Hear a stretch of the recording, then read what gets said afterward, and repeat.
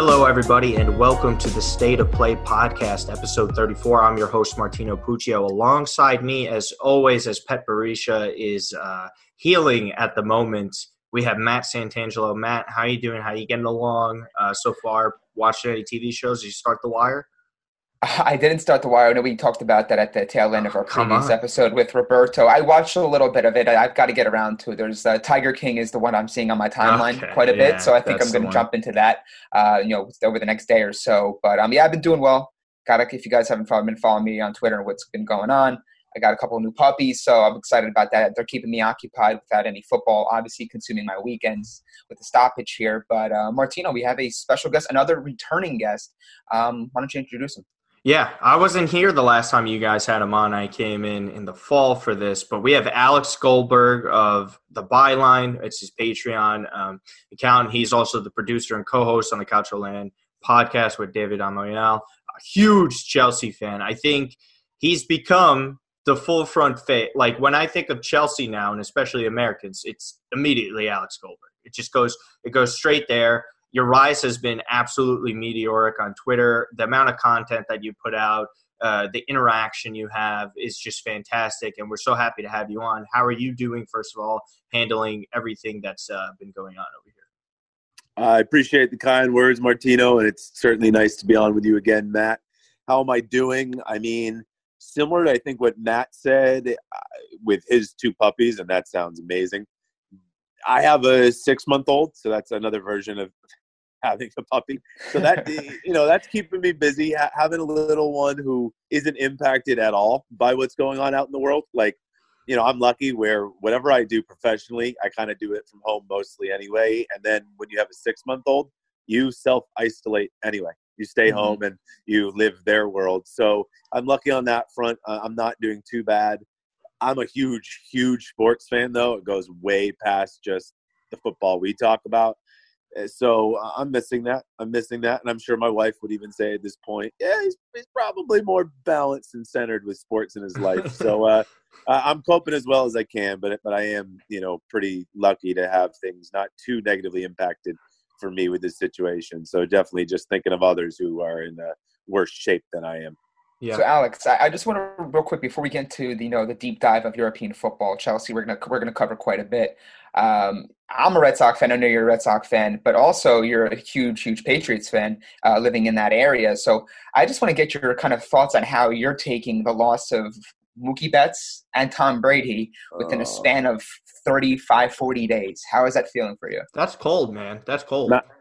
Not well, Matt. And if I knew those questions were going to be asked, I probably would not have accepted the invite. But all jokes aside, I mean, listen, Mookie Betts, before I even get to Brady, I'm a huge Red Sox fan, and I've been very nerdy in my Red Sox fandom for a long time. Like, for the longest time, the Red Sox, this is actually kind of a parallel to Chelsea, if people know me, but for the longest time, the Red Sox were really good, and they would win championships, or they, even before they won in 2004, they'd be a decent team, and it would be them or the Yankees, but they never used their youngsters. They never used their farm system. And, to make a long story short, like, they would take a youngster here, maybe like a John Lester or Pedroia or an Ellsbury, but it was like bit by bit. And I always kind of wanted to see, like, the next guy. Like, who's the true next superstar I can look for? Like, I wanted to grab on to a player at a young age and kind of follow them through their career and really feel like, all right, like, not I have ownership, but really just feel like I was a true fan of that player. So there began a real nice crop of players. I was always on minorleaguebaseball.com checking box scores every day. And we're talking like not AAA, not AA, not high A. We're talking like rookie ball, low A. Like, it got nerdy for me, always on SoxProspects.com. And, it was with Bogarts and it was with other players for sure. But Mookie Betts, I'm proud to say, or embarrassed to say, like, low A, Greenville Drive, I'm checking his box scores. And I am kind of following the rise of him, second baseman at the time. And by the time he got his major league debut, I was so excited for that game. And, I wrote it so many times on Twitter. My tweets are all gone and everything. But, like, I wrote so many times when he was in AAA, this kid's going to be something special and obvious. And I'm no scout. I'm dumb as well, but I just felt proud of that take. And he was just by far my favorite player on the Sox and in the league. And really, like, he was up there in all sports for me. Complete player, complete professional, just a really likable guy. You know, kids loved him. He was the perfect player for a team to have in any sport, the perfect player. And I'm mad at the Red Sox. I'm mad at the Red Sox not for trading him because they kind of, you know, I understand the trade. I'm mad at the Red Sox for putting themselves in that position where they had to trade him. Yeah. So that's very depressing for me. And it's almost like, you know, I hate that coronavirus is happening. It's such a serious issue, but it's almost like appropriate that this season's getting delayed because someone's telling me out there, just from a sports perspective, I'm sensitive to the real reason why, but it's almost like someone's telling me, no, you're not supposed to see the Red Sox without Mookie Betts. And, you know, there's now a chance that maybe the season gets canceled altogether. And the report was Mookie could totally still just go free agency in 2020 or whatever. Imagine if he never played a game for the Dodgers. He doesn't even have to come back here. I mean, I'd love that. But I just hate seeing him in a Dodgers uniform. So that would be good at least. But, yeah, that one hurts. And then, I mean, come on. I mean, how many words do I need to say about Tom Brady leaving? You know, that's A1 right there. You know, I was born in 89. Patriots fan since I could breathe, you know, really. So Brady is the guy for me in any sport of all time. You know, I view him not as a person, as a god, and it's just going to be. It's just, you know, the more I think about it, it's, you know, it's kind of like those weird moments. I know this sounds really extreme, but when you think about like death, like what happens after death, like, and then you get kind of like, oh, I got way too deep in that thought. Like right now, when I even think about Brady and the Buccaneers or the Patriots without him and still seeing Belichick, I don't know. I can't even get into it. So, yeah, I think this is what happens, though, right? Like, you can't be that great of a sports city and then not eventually be dealt two massive blows. But those are as big of blows as any city could ever take. I also think it's a fascinating thing to kind of, you know, because on our previous episode with a Liverpool fan, Max D'Angelo, he's a Liverpool fan. We talked about kind of the connection between Fenway Sports Group and, you know, what they did with the Red Sox versus what they were able to currently be building, with Liverpool. And I always look at how fascinating the player movement and that sort of dynamic and how it comes into play, how it's changed, right? You have a guy like Mookie Betts, you mentioned, you hold him in high regard, a big time fan of his. Couple of years with the team, he wins MVP, and he's gone. Versus a guy like, which kind of feels more like the European football model, right? You just never assume a player is going to be a one club player, even no matter how good they are, no how much it makes sense to keep them and to retain them and to make them a one club player. It just never seems to align that way. And then when you look at Tom Brady, everyone thought, there's no way he's the New England Patriots. Him and Belichick, and Kraft, that's kind of the trio there. So to see that sort of switch, it's almost like you felt that Brady was like the Maldini, right? The one club guy. Like you can't see him anywhere else. And I think it's interesting. You know, we always talk about football, and you know, every time we have the guests on, that's kind of what we run with. But it's always interesting to talk about, you know, the perspectives and try to draw parallels between you know different sports and ultimately see how they kind of mesh. But Martino, was there anything else you wanted to add before we kind of dive headfirst into our Chelsea? Hey, man, I'm a miserable Jets fan, so, like, I just got to take this in stride. So, you know, like, I mean, I'm a Mets and Jets fan, so I don't get much. And then, like, obviously with Milan now, like, I get nothing. So I'm going to keep quiet. I can't talk trash. But I won't say I feel terribly sorry for Brady. But talking about transitions with eras, Chelsea's really going into this new era, right? And that's why we have you on here. And honestly, it's been such an impressive season. I know they've had rough stretches at times, but expectations going into the season for Chelsea, we know the transfer ban, bringing in Frank Lampard. This is the first – we know he had experience managing, but this is the first real big-time test for him. And I got to say, everything – pressure-wise, I think there is a certain amount of pressure that Chelsea has in general because it's one of the bigger clubs in England and in the world. But to have this in, they're riding a lot on Frank Lampard and the youngsters. What did you think so far prior to the season being currently suspended?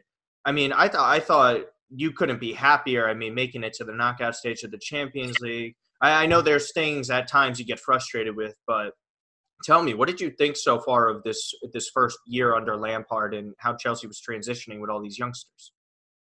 Yeah, considering what my take was right before the season started when Lampard was appointed, of, all right, I think they'll be somewhere between 4th and 7th, but I admitted so many times that 4th was probably the most unrealistic out of those spots. And that was just kind of like the peak I could see them going. So I really didn't think they'd be 4th. I really thought, well, they'll kind of be lucky to get a Europa League spot, but I knew why that was. They lost Eden Hazard, their best player, in my opinion, the best player in the Premier League, and they had a transfer ban, so they couldn't replace him other than bringing in Pulisic. But, that was never like for like in that sense. Just positionally it was. They could retain Kovacic, which turned out to be a great move, but at the time it was like, okay, that's keeping just a player that was okay for you last season, and really just going with what you have, what you own, and knowing all of that, I was just like, all right, well, this is a rebuilding year. This is a year to start to build some type of foundation. You see what you have in these young players, who can hang, who can't, and then you'll probably have a decent amount of holes you'll then need to fill the following summer, so this upcoming summer. So that, and the fact that, once again, Lampard was in his second year as a manager at all, I was thinking, I just need to see signs. So it wasn't a complete defeatist attitude, but it was really going into it expecting probably more pain than joy. I just needed the joy moments to be like something I could hold on to and feel like they could be built off in following years. So I would say that I haven't been like, I think to say pleasantly surprised is a reach, because I've actually thought highly of all the youngsters and Lampard. Mm-hmm. But I've been impressed. That would be the best way to put it. Like, I've been impressed that even when the results have been not great, like there have been some bad results this season, especially to poor teams, Chelsea were hardly ever not in a game. So even in those most frustrating moments, I know some of my followers got sick of hearing this because maybe they're just used to the elite Chelsea, but I would always not be too reactionary, because I saw a decent product on the pitch. It was usually Chelsea having an issue at the extreme end. So creating chances but can't finish, or actually protecting their keeper from a lot of shots on goal, but having some individual defensive errors, some brain farts on set pieces. So just some quick things that can make the result go against you. Or like you get scored on and then you get scored on again, so you have a bad 5 minutes. But more or less, like, Chelsea have been in almost all the games this whole season.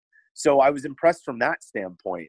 And when you take into account all the injuries that have happened to Chelsea, just literally from before the start of the season, they came into the season with injuries, some very significant ones, and they've just had continuous ones. And I know many teams can complain about injuries, absolutely, but it's more the style Chelsea have had injuries with. It's like you get one player back, two go down, and they're all over the pitch in different positions, especially in some attacking spots. So when you kind of take all that context in, and you realize, when you look at like more nitty-gritty stats like XG, they're pretty good at, chances created, they're pretty good at. They've had some good wins. They beat Spurs twice. They had a great win over Arsenal. Mm-hmm. So when you kind of take in all the context, what was going against them, now knowing that they are in 4th, and they've held 4th. I don't care if the Premier League has been not that impressive besides Liverpool. Like, there's been a lot of underwhelming seasons for many teams. Mm-hmm. They've held 4th for almost the whole season. So they've always been just good enough for that spot, no matter who else is, quote unquote, failing out there. So, yeah, I think you got to remember what your initial take was. I think a lot of fans will run away from their initial take and they want to live too in the moment. And I think you need a balance. Like, you definitely do need to look at what's happening last few games whenever you analyze a team, but you also have to look at, well, what did I expect? What did I expect in the beginning? And I think many Chelsea fans would be lying if they said they expected something better than this, and most expected something worse. So I think really, as a Chelsea fan, you should be pretty encouraged and pretty happy about what you've seen so far. I certainly am. I think with Chelsea's season overall, Alex, I think you did a tremendous job of kind of chronicling the expectations and essentially kind of putting a bow on what they've accomplished this year, which in my opinion has been quite a bit. And I think, you could look at it and kind of maybe flash back to the summer when, Maurizio Sarri, fresh off of the Europa League title, he left after 1 year. You had the transfer ban. And you didn't really kind of know what was going to happen, right? New manager Frank Lampard, can he manage the expectations, the pressure of coaching his former club? All these sorts of things can bring negativity, right? Especially if you're a big club with big ambitions and you're just always naturally competing for the top honors. But if you kind of look down the checklist and you assess what their objectives were coming into the season, right? Lampard's establishing himself as a solid coach. He's getting the confidence of his players. He's showing the ability to mold young players, which is a key thing. I know you are heavily involved in you always kind of have that Mason Mount propaganda, the Reece James propaganda on the timeline. Steadfast, committed to it. But you start looking at the players they're able to essentially usher along, right? They're starting to change that perception that people have as a club that can maybe have a lot of young talent, but never really gives them the opportunity. And in many ways, you can look to the transfer ban and say, hey, well, the transfer ban is served somewhat as a blessing in disguise because you have guys like Tammy Abraham producing, scoring amongst the top in the Premier League. Mason Mount taking on a big role. Reece James, Tomori. So you start to look at the pillars in place. And for a club like Chelsea, who has that financial clout and the wherewithal to plug in certain areas if necessary, the pillars are there, the pieces are starting to come in place, and now you can start growing, right? I think in many ways, this is what I saw from Chelsea this year. It's kind of something I wanted to see from Milan, right? You touched on, you just wanted to see the progress. You wanted to see some sort of progression with the club and the project. And, look, if you can make a top 4 finish, you get back into the Champions League. A lot of those younger players have years under their belt now. And then you throw in some good shrewd signings in the summer window. Chelsea can be building something really special here. So I think overall, if you're a Chelsea fan, you have to be quite pleased with how the season has gone so far. Totally. Yeah. Really well said. I mean, the youngsters are the main reason why you're obviously excited, because at some point in the season, every youngster has shown you something, not just in a flash, but shown you something that you can really hold on to and feel good about. And that's obviously the foundation. And obviously the last taste we got was Billy Gilmour all of a sudden setting just 2 games, but setting England on fire. So a player you didn't even think would necessarily be in the picture because maybe of the numbers you originally had in Jorginho and Kante and Kovacic and Mount. And I think maybe you thought Loftus-Cheek could have come back sooner, or Barkley. Like the one player you weren't counting was Gilmour. And even he has come in and now made you think that, wow, like he's a first teamer. And I know for a fact, like he's not going on loan anymore. Like he's now a first teamer as well. So yeah, it's just quite the foundation they have built. And just like, on the transfer ban, I think Chelsea almost forced their hand into having the youth have to play. So obviously they didn't want to get a transfer ban in the first place. They didn't want to commit an infraction and then be punished. But people kind of misremember, some do, is they appealed the ban, but they didn't request for it to be frozen. And they also chose a manager that, compared to other managers, would be not more than happy, but would be definitely willing to work with the youth, maybe compared to others. So they kind of thought to themselves, well, if we're going to get a ban here regardless, like even if it's going to go to 1 window, like even if we can get it reduced, and they eventually did, maybe it does make sense to take it now, not a request for it to be frozen, get it over with, take it on the chin, have all these players be here for preseason and then just go into the season. That gives them the best chance. Now's the time. A lot of these players would be knocking on the door anyway, even if we had a transfer window. And maybe if we had a transfer window, we would send them all off in the wrong place or something like that. So I think Chelsea finally realized, like, you know what? Maybe now it's going the complete other way. Like we're going from one extreme to the other. We're not really using youth and now using a lot. But this could really be the right move. And also financially, I think that's a really important part, is like, not only do their own players not cost anything, like there's no amortization, so they're not paying like a yearly fee because they didn't buy them, but really, I mean, that they can save the club so many millions and millions of pounds, euros, what have you, because now hopefully they can build the team by going after big players. They don't, if you include a Mount and a Reece James and an Abraham and a Tomori, as long as they can be squad players, they make the need for a Michy Batshuayi, a Marcos Alonso, a Giroud, a Drinkwater, a Bakayoko much, much less. It really creates a better team structure where you can then save money because you don't have to pay extra fees on your own, and you can hopefully then go out and get the big guys. So yeah, I think they just had to. So like I kind of said in now a long-winded way, I feel like they almost forced their own hand to finally use the youth. So with all the youth that has been used, and it's been well documented that a bunch of them have been contributing, some at the same time, some more than others, like Tammy Abraham was more hot, and then other guys, maybe like Reece James, wasn't getting the playing time at the same time. But you know what I mean? Like they've been kind of stepping up at different periods throughout the season. Which one to you kind of caught your eye as in you were the most impressed by? Because for me, I think Tammy Abraham might be up there because a lot of people really tempered their expectations on him. And I saw a lot of negative comments towards him and his play style and his potential heading into the season. And I kind of scratched my head on it because despite all those comments, he was producing regularly. And that's a lot of pressure to do something like that, and especially at a club like Chelsea. Yeah, if you're going to word it impressed by, I think Tammy would be my selection there.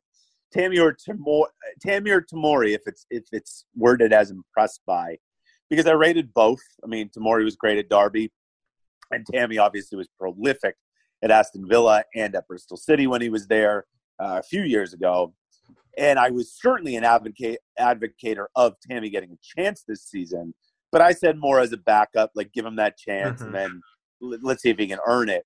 I didn't necessarily know that he could win it right away, and some of that was due to Michy just being on his own planet and Giroud not really stylistically being what Lampard wanted initially. So Tammy had a lot of opportunity, I guess, to earn it. But nonetheless, like I just didn't think he'd be able to hit the ground running like the way he did. And I think what impressed me most about Tammy was he had kind of this tag, a good tag, but like this tag of, well, he's a poacher. Like he's not necessarily the sexiest player, but he'll just find you a goal. He'll be able to just score.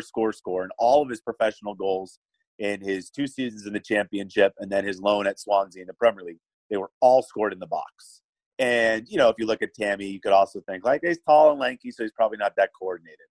And I knew that wasn't true, but he impressed me and proved me wrong even more so because, A, he broke that in the box streak, like he scored outside of the box. And some of his goals were really nice, where he needed good footwork. He scored goals in a variety of ways. None of his 13 goals were pens. So, like, those were 13 quality goals. Maybe not all of them were glassos, but they were 13 goals where I was like, okay, like that's something. And one of his big moments was scoring against Arsenal, so against the top 6 team. Well, not really, but you know what I mean. Scoring a very important goal that won the game.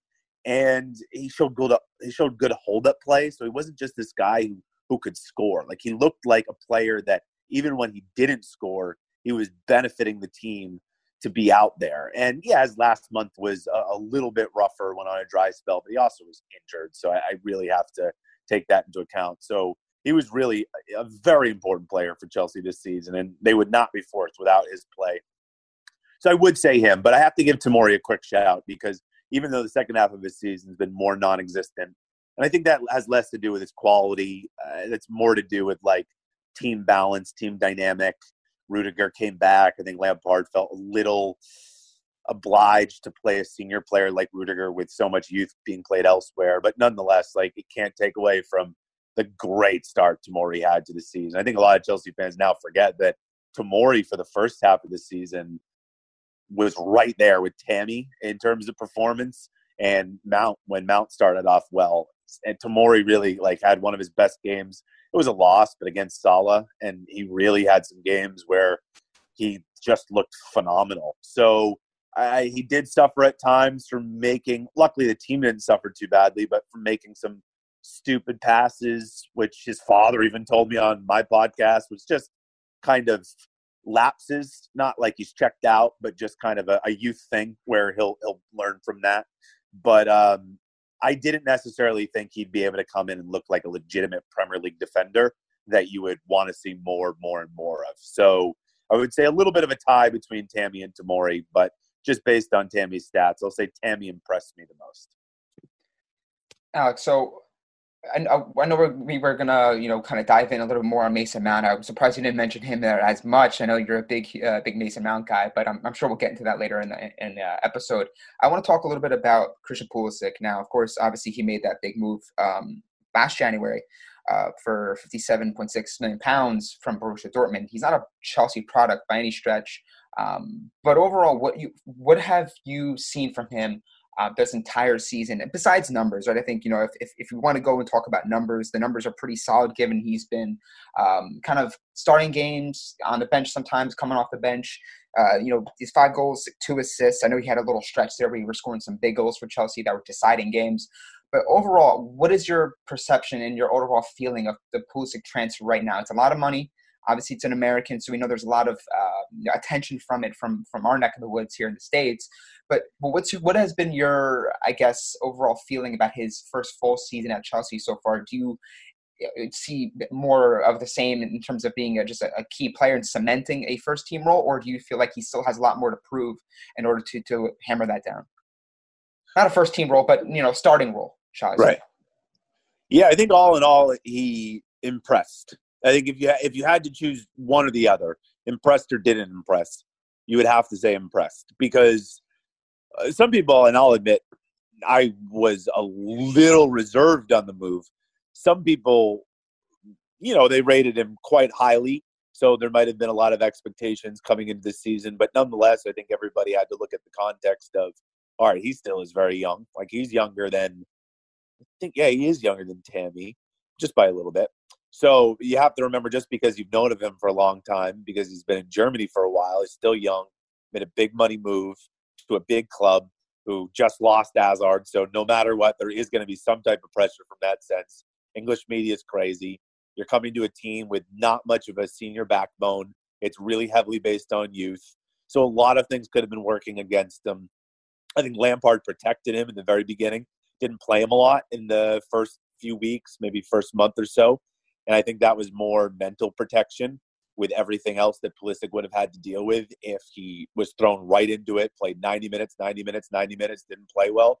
You would have seen headlines in America, in England, in Germany, everywhere saying Chelsea flop. So right away, so I think Lampard deserves credit there. But then once Pulisic started to play more, it looked good. There were moments, I cringe in even using comparisons like this. There were moments where when he turned with the ball, it was like, wow, I look like Hazard. Now, obviously, that's a massive leap in terms of the player I'm saying, but he showed flashes of, his dynamism on the ball. It'll play in the Premier League. You always have to have questions when someone comes from the Bundesliga to the Premier League. Will it work? Will it translate? Looks like it could translate. I thought he actually looked more confident in front of goal, making decisions than I thought he would. That was certainly a question mark that people had on him. How would his output be? Sure, 3 of his 5 Premier League goals were scored in one game, but it was a perfect hat-trick, actually. And still, just overall, he looked more confident with his decision-making in the final third. And I thought, most importantly, he had good games, but he didn't score or assist. I thought he was positive and he was dangerous in many games that he was out there. And he really could have built off of that if he hadn't got injured. So, I don't think he necessarily had a perfect season. Like, I'd like to see him almost have more of an ego when on the ball. I'd like to see him pop it from a little bit more further back. I think he's a little bit reserved in the situations he'll shoot on. But I thought he was dangerous when he played, and certainly it was very encouraging. Literally, my only reservation about Pulisic now is injuries. If you look, it's a sneaky thing, but if you look at his time in Germany, he had injuries like every season here and there. Never huge ones, but something always popped up. Something popped up this season. Abductor injury, which Lampard said they're sneaky. You think you're going to be out for just a little while, and they just kind of linger. So maybe that's not all to do with Pulisic, but I feel like Pulisic can almost be as good as he wants to be, but he's got to be fit. He is the kind of the profile of a player who should be fit a lot. He's one of those players that's lower to the ground, low center of gravity. He should kind of have that balanced look to him that a Willian and Hazard have, and those players are. I know Hazard's been injured this year, but over the course of their career, like Willian and Hazard are almost the model for durability. Like, they never miss games normally.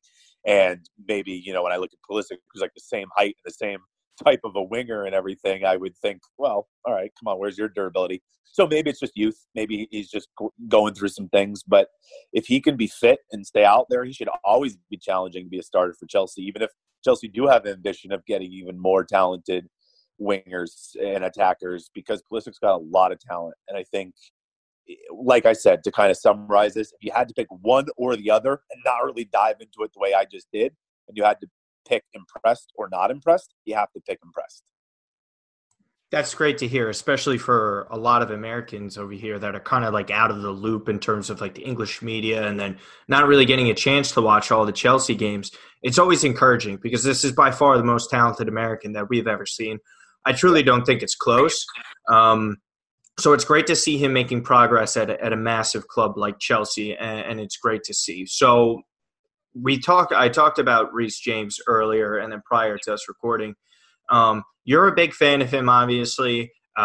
Some might even say you're Mookie Betts for Chelsea. But I have to say, he's been so damn impressive. And I think the ceiling is really, really high for him. And that's just me. I don't follow Chelsea as closely as you do. I would never say that. But in your opinion, I know we say impressed. I think that's something that doesn't even need to be said at this point. But in terms of just overall ceiling for him, can he rival legacy wise for a fullback? Is like the ceiling to be up there, but maybe an Ashley Cole one day in terms of just the best Chelsea teams once they're finally back to like their Champions League winning ways, and at the top, like one of the top 5 clubs in Europe. Do you see Reece James like being one of the faces of Chelsea with his potential? No question.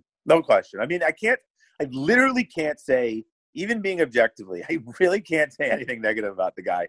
And I totally think, we've got a long way to go. Ashley Cole, in my opinion, is the greatest left back in Premier League history. And I'm not really even being biased saying that. I just totally that's totally fair. Yeah. Yeah. So obviously, even when you mention names like Ashley Cole or importance of Lampard, Drogba, Terry, it can seem like a leap to many. But in terms of projecting, I can absolutely project him. Doesn't mean I'm guaranteeing it, but I can project him to be that quality of player. I mean, I've said it before. Sure, he's a youngster, but he's a complete footballer in terms of what he has. And you can put him anywhere on the pitch, by the way.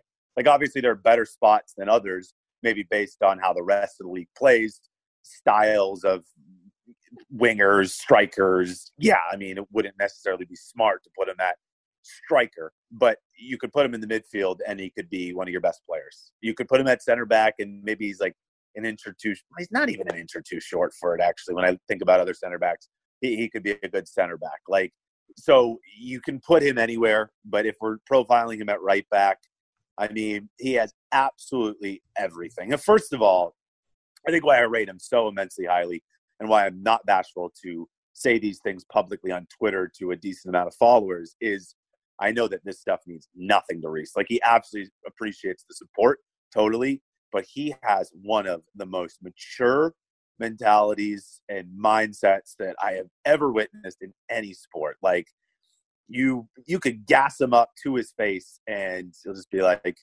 thank you. And he'll just move on. And it just doesn't get to him. His quotes on, getting praised on social media, he just says, I say thank you, and then I focus on the game. Like, it's just, and he means it. Like, that's how he thinks. And now I've spoken to his father twice on the podcast. His father had him play every position, literally every position when he was young, just so he could understand football entirely and just understand everything that football is about. So you never feel, so like already in a Chelsea shirt, even with senior players around him, you literally never feel like you can't have confidence in Reece. You're most confident in Reece and maybe in another player or two. And so, like, specifically game-wise, he's got an outrageous delivery. And it'd be talked about more if Alexander-Arnold wasn't already setting the world on fire with outrageous deliveries himself. But when you look at Reece James's delivery, it's phenomenal. Like, it's 10 out of 10. He can hit them in a variety of ways. It's maddening, all the chances that have been missed this season already with Reece James delivering it. And I know Tammy blames himself a lot. He's got to improve his heading. Weirdly enough, he's a tall guy, but not great in the air. Weirdly enough, he's been great at poaching in his career, Tammy, and he was not good at poaching this season. So you would have seen a lot more assists from Reece already in somewhat limited time. Michi just failed him time after time. But he's just such a weapon. Right when he got in the side, he was Lampard's number one weapon in terms of just give it to the right side and swing in balls. And some of that was because they were so injured they didn't have anything else, but it also means he's just that good. He's an absolute powerhouse physically. I mean, he is just an absolute brick, but he's athletic. Great quote. I had Anthony Robinson on, who's a left back for Wigan now. And when Reece was his teammate for Wigan, they played a friendly against Zenit, and Reece shoved Hulk off the ball. So, I mean, like, Reece is an absolute brick. But like I said, he's athletic. He can still get up and down. Like, he's not an absolute speed demon, but he's not a liability from that sense.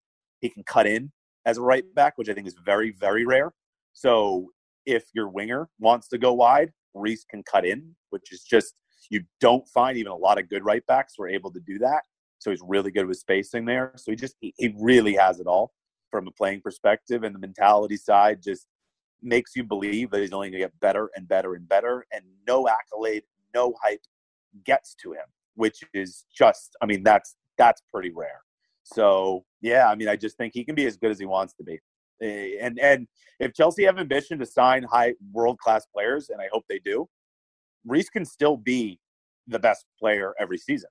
That's just how good he is. Maybe there'll be players equal, hopefully, but really the way you project him, he should be at least a 1A, 1B, 1C every season for Chelsea. I just think the absolute world of him. You know, I think with Reece James too, it's it's very refreshing and exciting to have your club acquire like a big name player, right? Obviously, we talked about Pulisic. You know, it's exciting to spend big on a player that's in demand and highly sought after and highly rated. But there's something to be said about having your own come through the system and finally pull on that shirt and then become an actual like real big-time player for them with Reece James. But I want to transition a little bit over to Mason Mount, right? Obviously, we've had you on as a guest for the second time, so it wouldn't be appropriate to leave out Mason Mount, right? I know it's not Monday, but Mason Mount Monday was something that you kind of drove home at every chance you could on Twitter. We had you on, I think, for episode 8 or 9 back in late 2018 to talk about Mount. Obviously, he didn't have the same role cemented with Chelsea. Most people who follow Chelsea in their youth products knew there was something special about him. Eventually, he was going to get that opportunity. So essentially, about a year and change on from that profile we did, and essentially where he was then. Take us through Mason Mount's journey, his progression, and overall, in many ways, like you've seen with Reece James, how you envision him going forward to be a pillar for Chelsea. Yeah, I think it's important to know when you ask me who I was most impressed by, I took the word impressed very seriously. So impressed, I view as a little surprised by.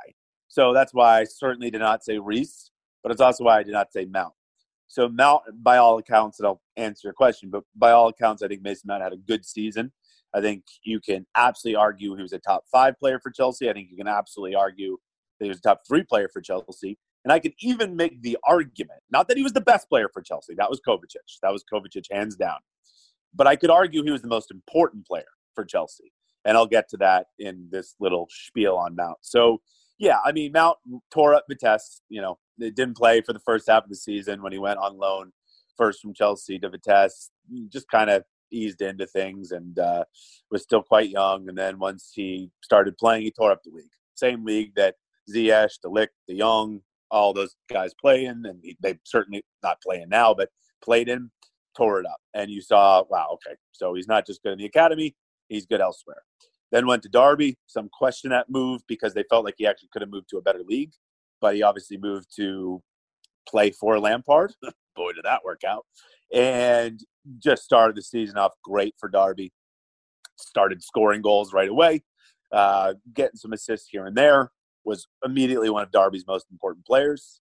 Then he injured his ankle a bit, so he was out for some time, had a little bit of a lull statistically, but actually, even when he was playing, he learned how to be a little bit more proper of a midfielder, started playing a little bit less of the 10 and a little bit more of the 8. Definitely became more physical. I think learned the other side of his game, kind of the gritty side, the pure midfielder side of his game. And Derby really struggled while he was out for, I think it was like 6 or 8 weeks with an ankle injury. And then he came back, scored a hat trick. Ashley Cole actually assisted him on his hat-trick goal, which was awesome to see. Just a legend of the past, assisting Mount for a hat-trick. So immediately made Derby better once he came back. Was pretty crucial in their run all the way to the playoff final. Obviously, they fell short for promotion, but by all accounts, took another step in his development. So great academy career, great loan at Vitesse, very good loan at Derby. And then, I don't know what would have happened if Sarri stayed and there was no transfer ban. I still think Mount would have had a look. Just depends on who they would have brought in. I certainly would have been screaming from the rooftops on my own Twitter account for him to still get the look. And from what I heard, it certainly was going to be a possibility. I think preseason would have been a big moment for him. But, when you knew Lampard was taking over, you knew Mount was staying, no doubt about it. So even going into the season, it's important to remember takes. I didn't think Mount would necessarily be so important right away because I thought Lampard would have to play the senior card a little bit more. And I thought, all right, Conte, Jorginho, Kovacic, and then, even though Barkley is really not a big player for Chelsea, I feel like Barkley will get the nod. He had a good preseason, which he's normally known for. So did Mount, though, so that actually helped Mount. But, all right, I thought Mount will have to start off from the bench and he'll have to kind of earn his stripes there, even if it is Lampard. But Lampard went with someone he knows in Mount, and that proved to be a very good move on Lampard's part because this season I would say Mount was a classic youngster. He had peaks and valleys if you look at his performances. But in a weird way, even though he was inconsistent at times, which really is quite normal for a youngster, he was very consistent. And what I mean by that is he led Chelsea in appearances. So Chelsea had all these injuries this season. He led them in games played in the Premier League. And by the way, twice he injured his ankle pretty severely, had to come out of the game and still played the next one. So he showed in very, very impressive toughness, mental toughness as well. I know Matt probably knows that saying from Tom Brady, mental toughness, always would say it in press conferences. But the thing that stands out to me about Mount, he's now at 6 goals, 4 assists, which is not bad and really should have more in both categories. But I know you can kind of make that argument for every player, but 6 goals, 4 assists first season for Chelsea, not bad at all. But I think his play was even better than that. He was an insanely impressive presser.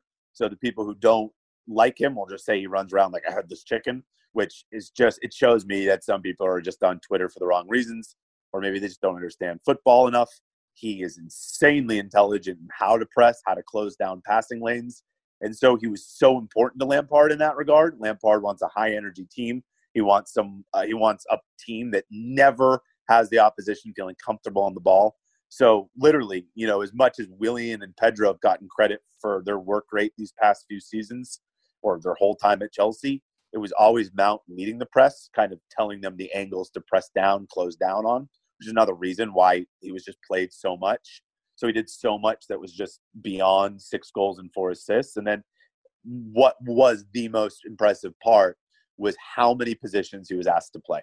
So we could ask Mount what his favorite position is. He'll probably just say being on the pitch. He's just that type of a player. So you could argue the 8 or the 10.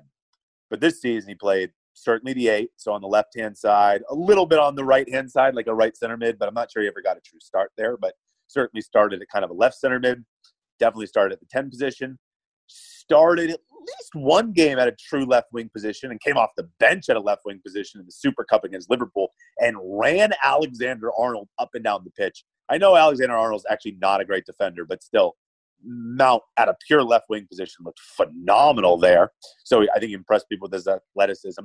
Then played an inverted left wing position against Spurs. Then played a right inverted wing position against Spurs. Had a great game there. So it was and second striker kind of a lot of the time.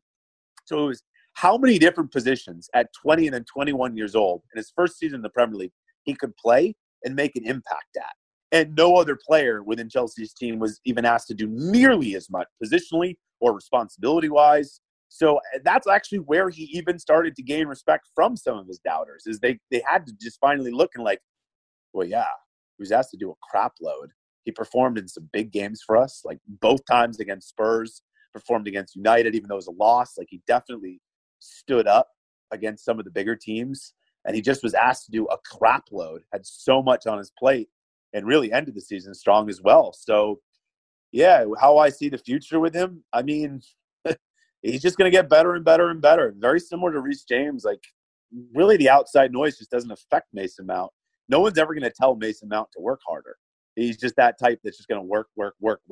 And he's just never happy. He's never satisfied. So really, when you have that attitude, it really is kind of sky is the limit to a certain extent, how good you can be. So, I just see him getting better technically.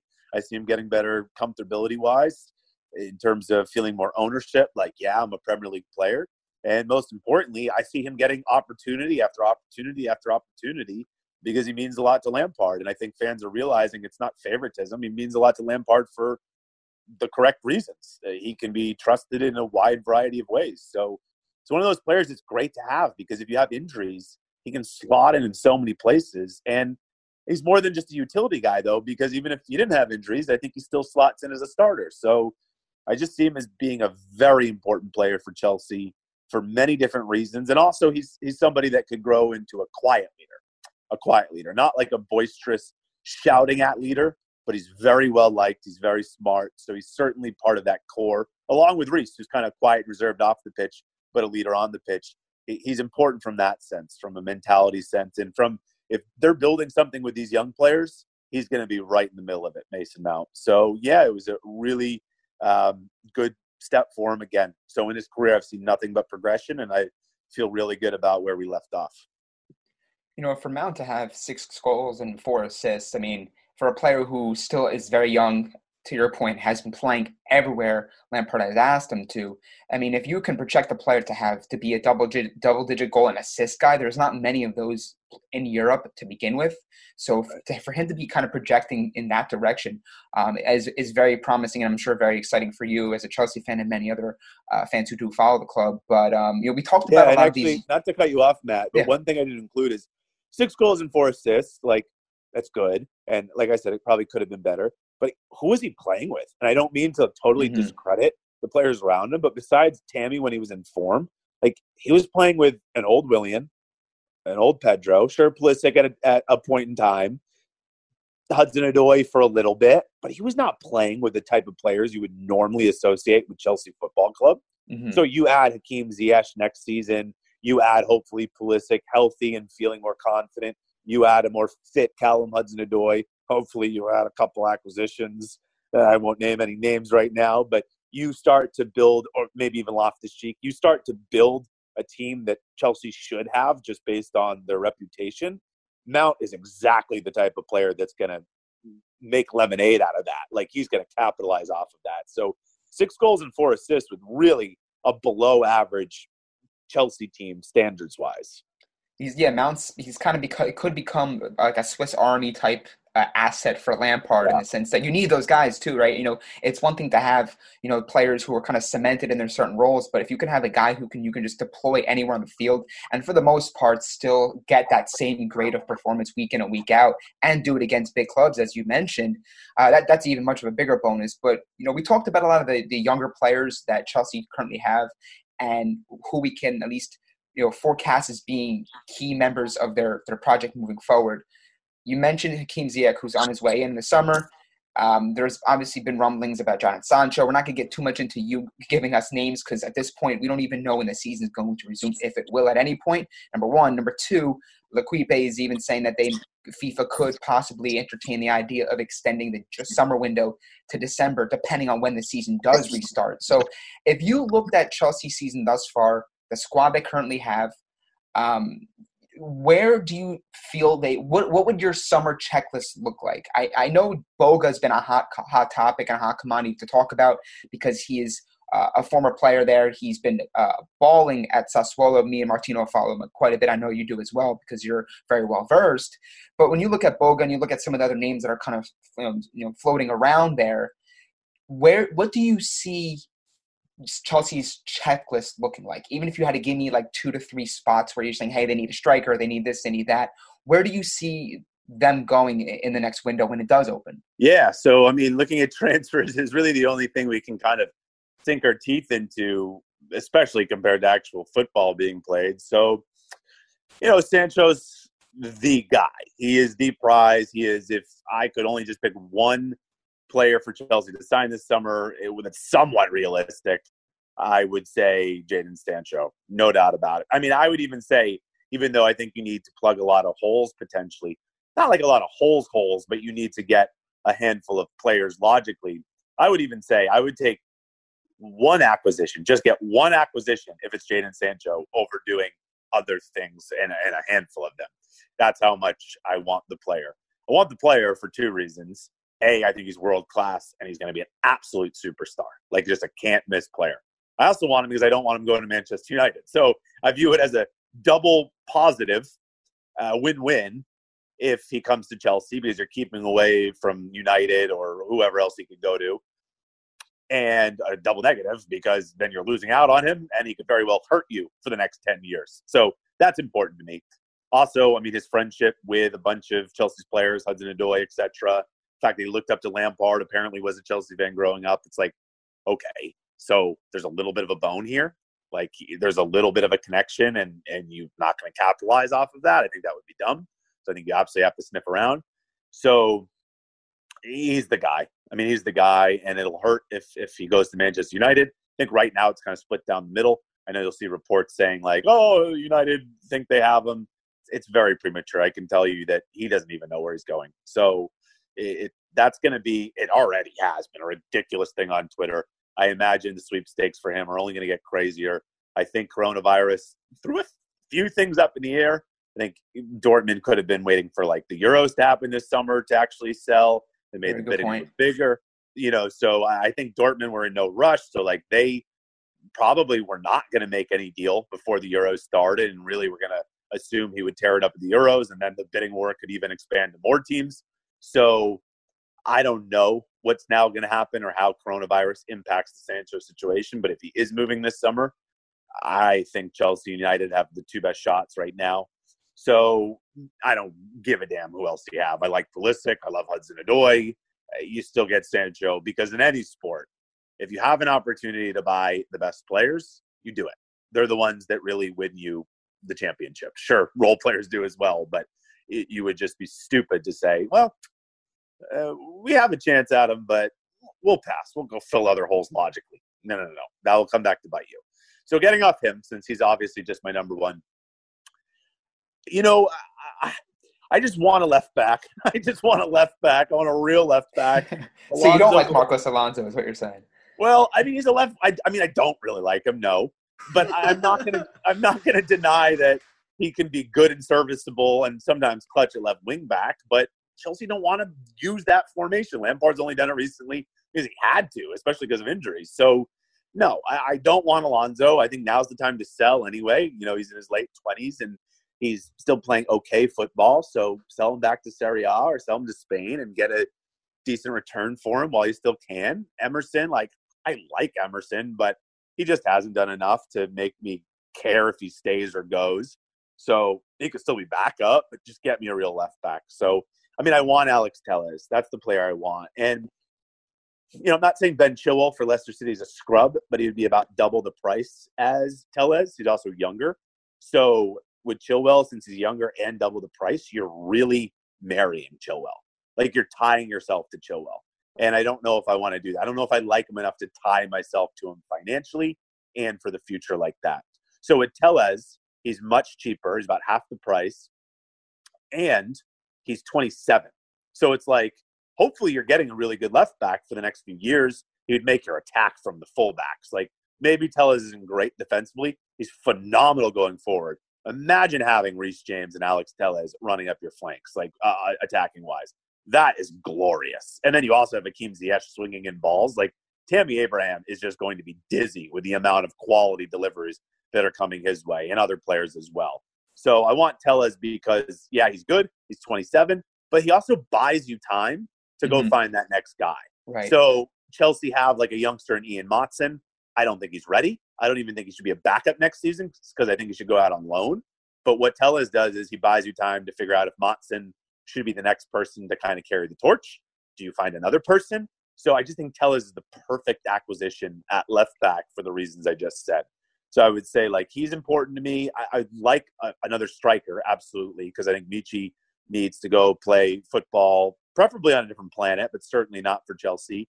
And I have listen. The guy's just not home. At one point I bought a Michi kit. Like I bought a Michi kit. I was all into it. You know, he did well in Ligue 1. He's got some skill, but he's just not home. He doesn't. You know, his professionalism's not been great, and that's been kind of kept under wraps. But I know that. And just on the pitch, he's on his own schedule. He's just maddening, and then he smiles when he messes up. And I'm done with that. So he can leave. And Giroud, who's actually been very important lately, kind of actually just by necessity, he clearly wants to leave. I know he would stay. He said that now. And I think that's because him and Lampard have gone on great recently. They really have a lot of respect for each other and their professionalism.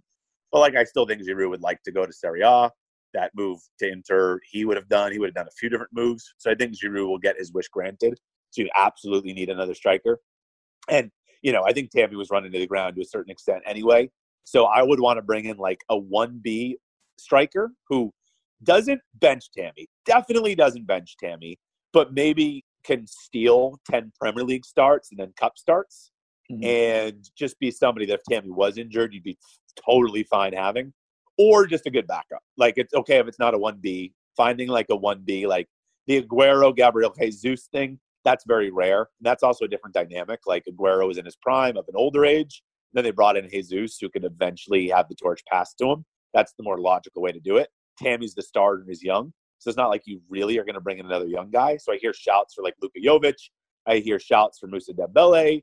I even hear shouts for Lautaro Martinez, who I would never say no to. I just don't think that's the direction the club would go because those are young guys. And I think Lampard wants to see out Tammy as the guy. But that doesn't mean he shouldn't have ambition. So I think more along the lines of, this one's really unrealistic, and I think I've finally convinced myself it could never happen. But Wolves have a good striker in Raul Jimenez, and he's just about to mention him. Yeah, he's 28.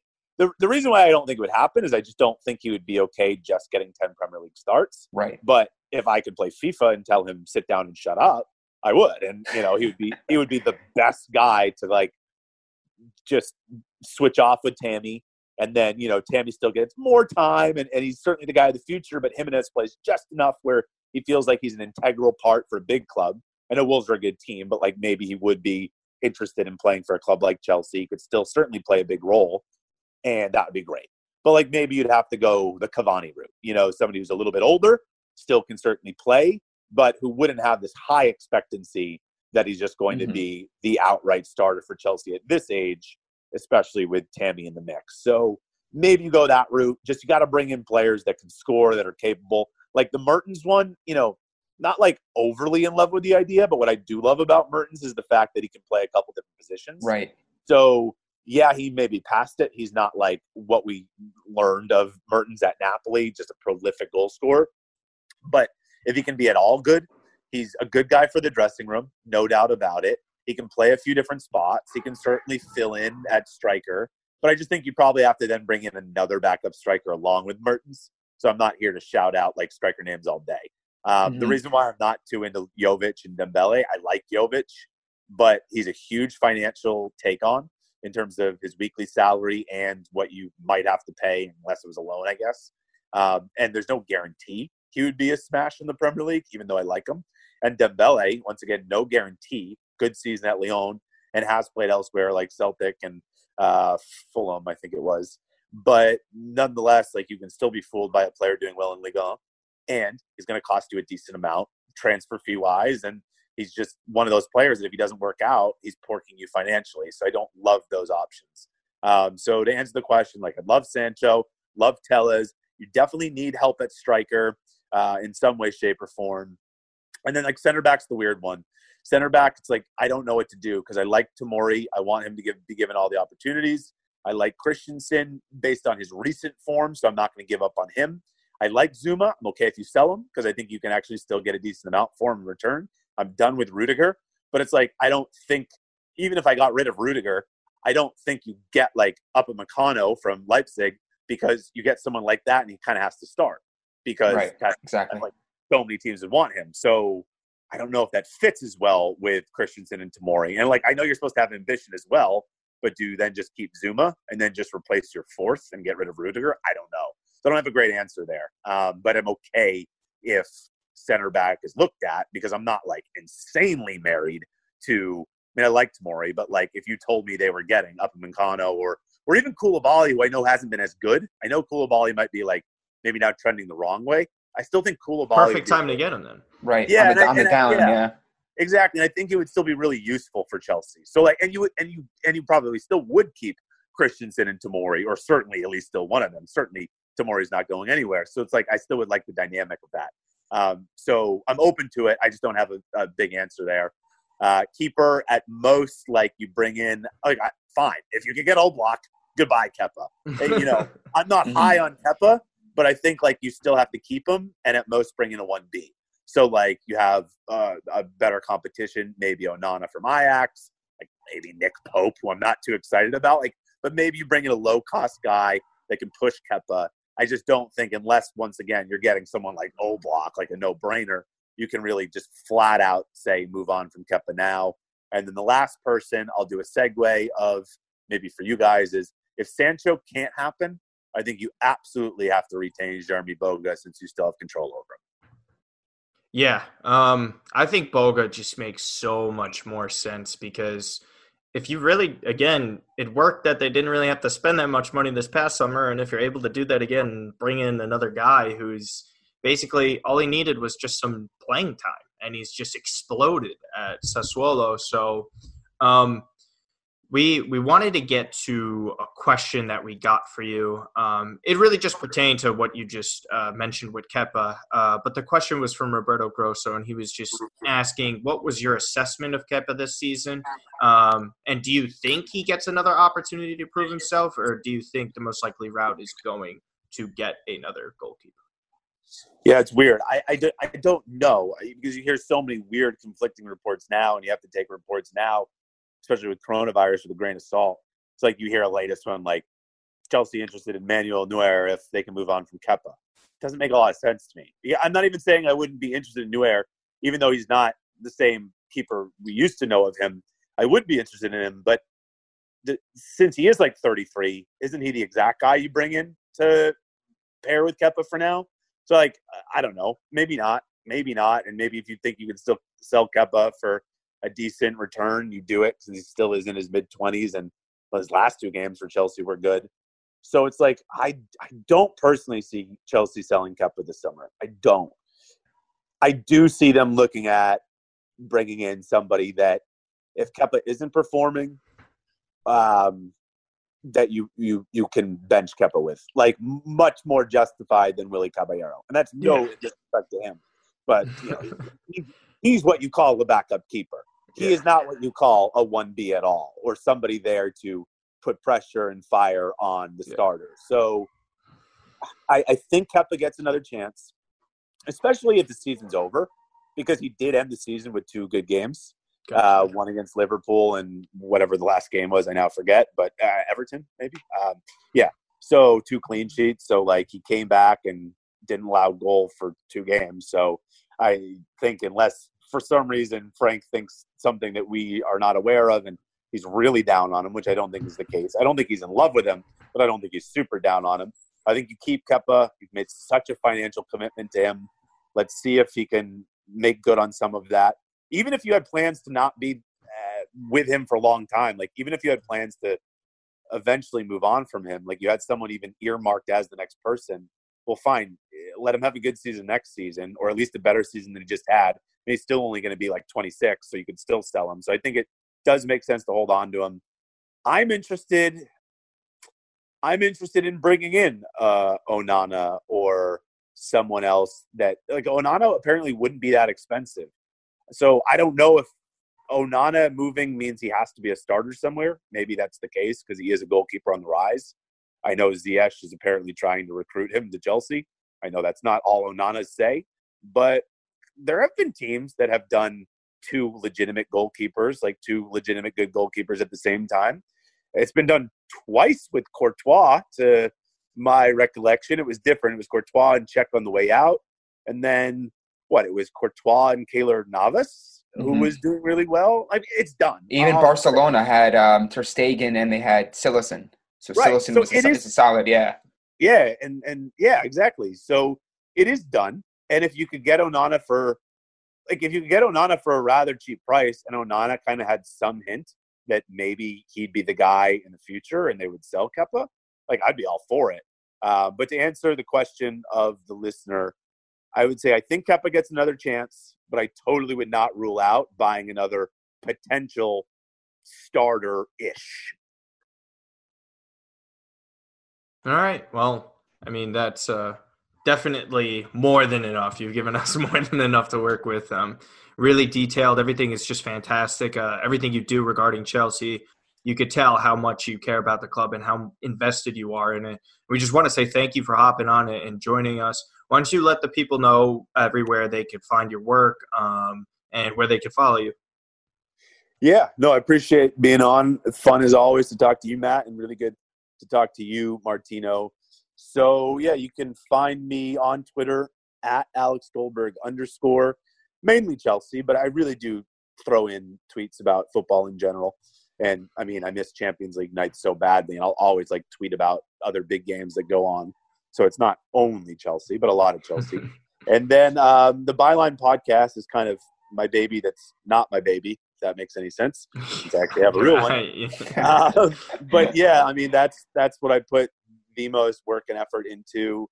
And once again, it's Chelsea-centric, but there are absolutely episodes for non-Chelsea fans. And it is on Patreon, so it is $2 a month. But I always try and make it justified for a non-Chelsea fan to feel good about the $2. So meaning I always make sure that you would feel good enough, hopefully, about the non-Chelsea episodes that were in that month to even think, okay, just that episode or just those 2 episodes were worth that $2.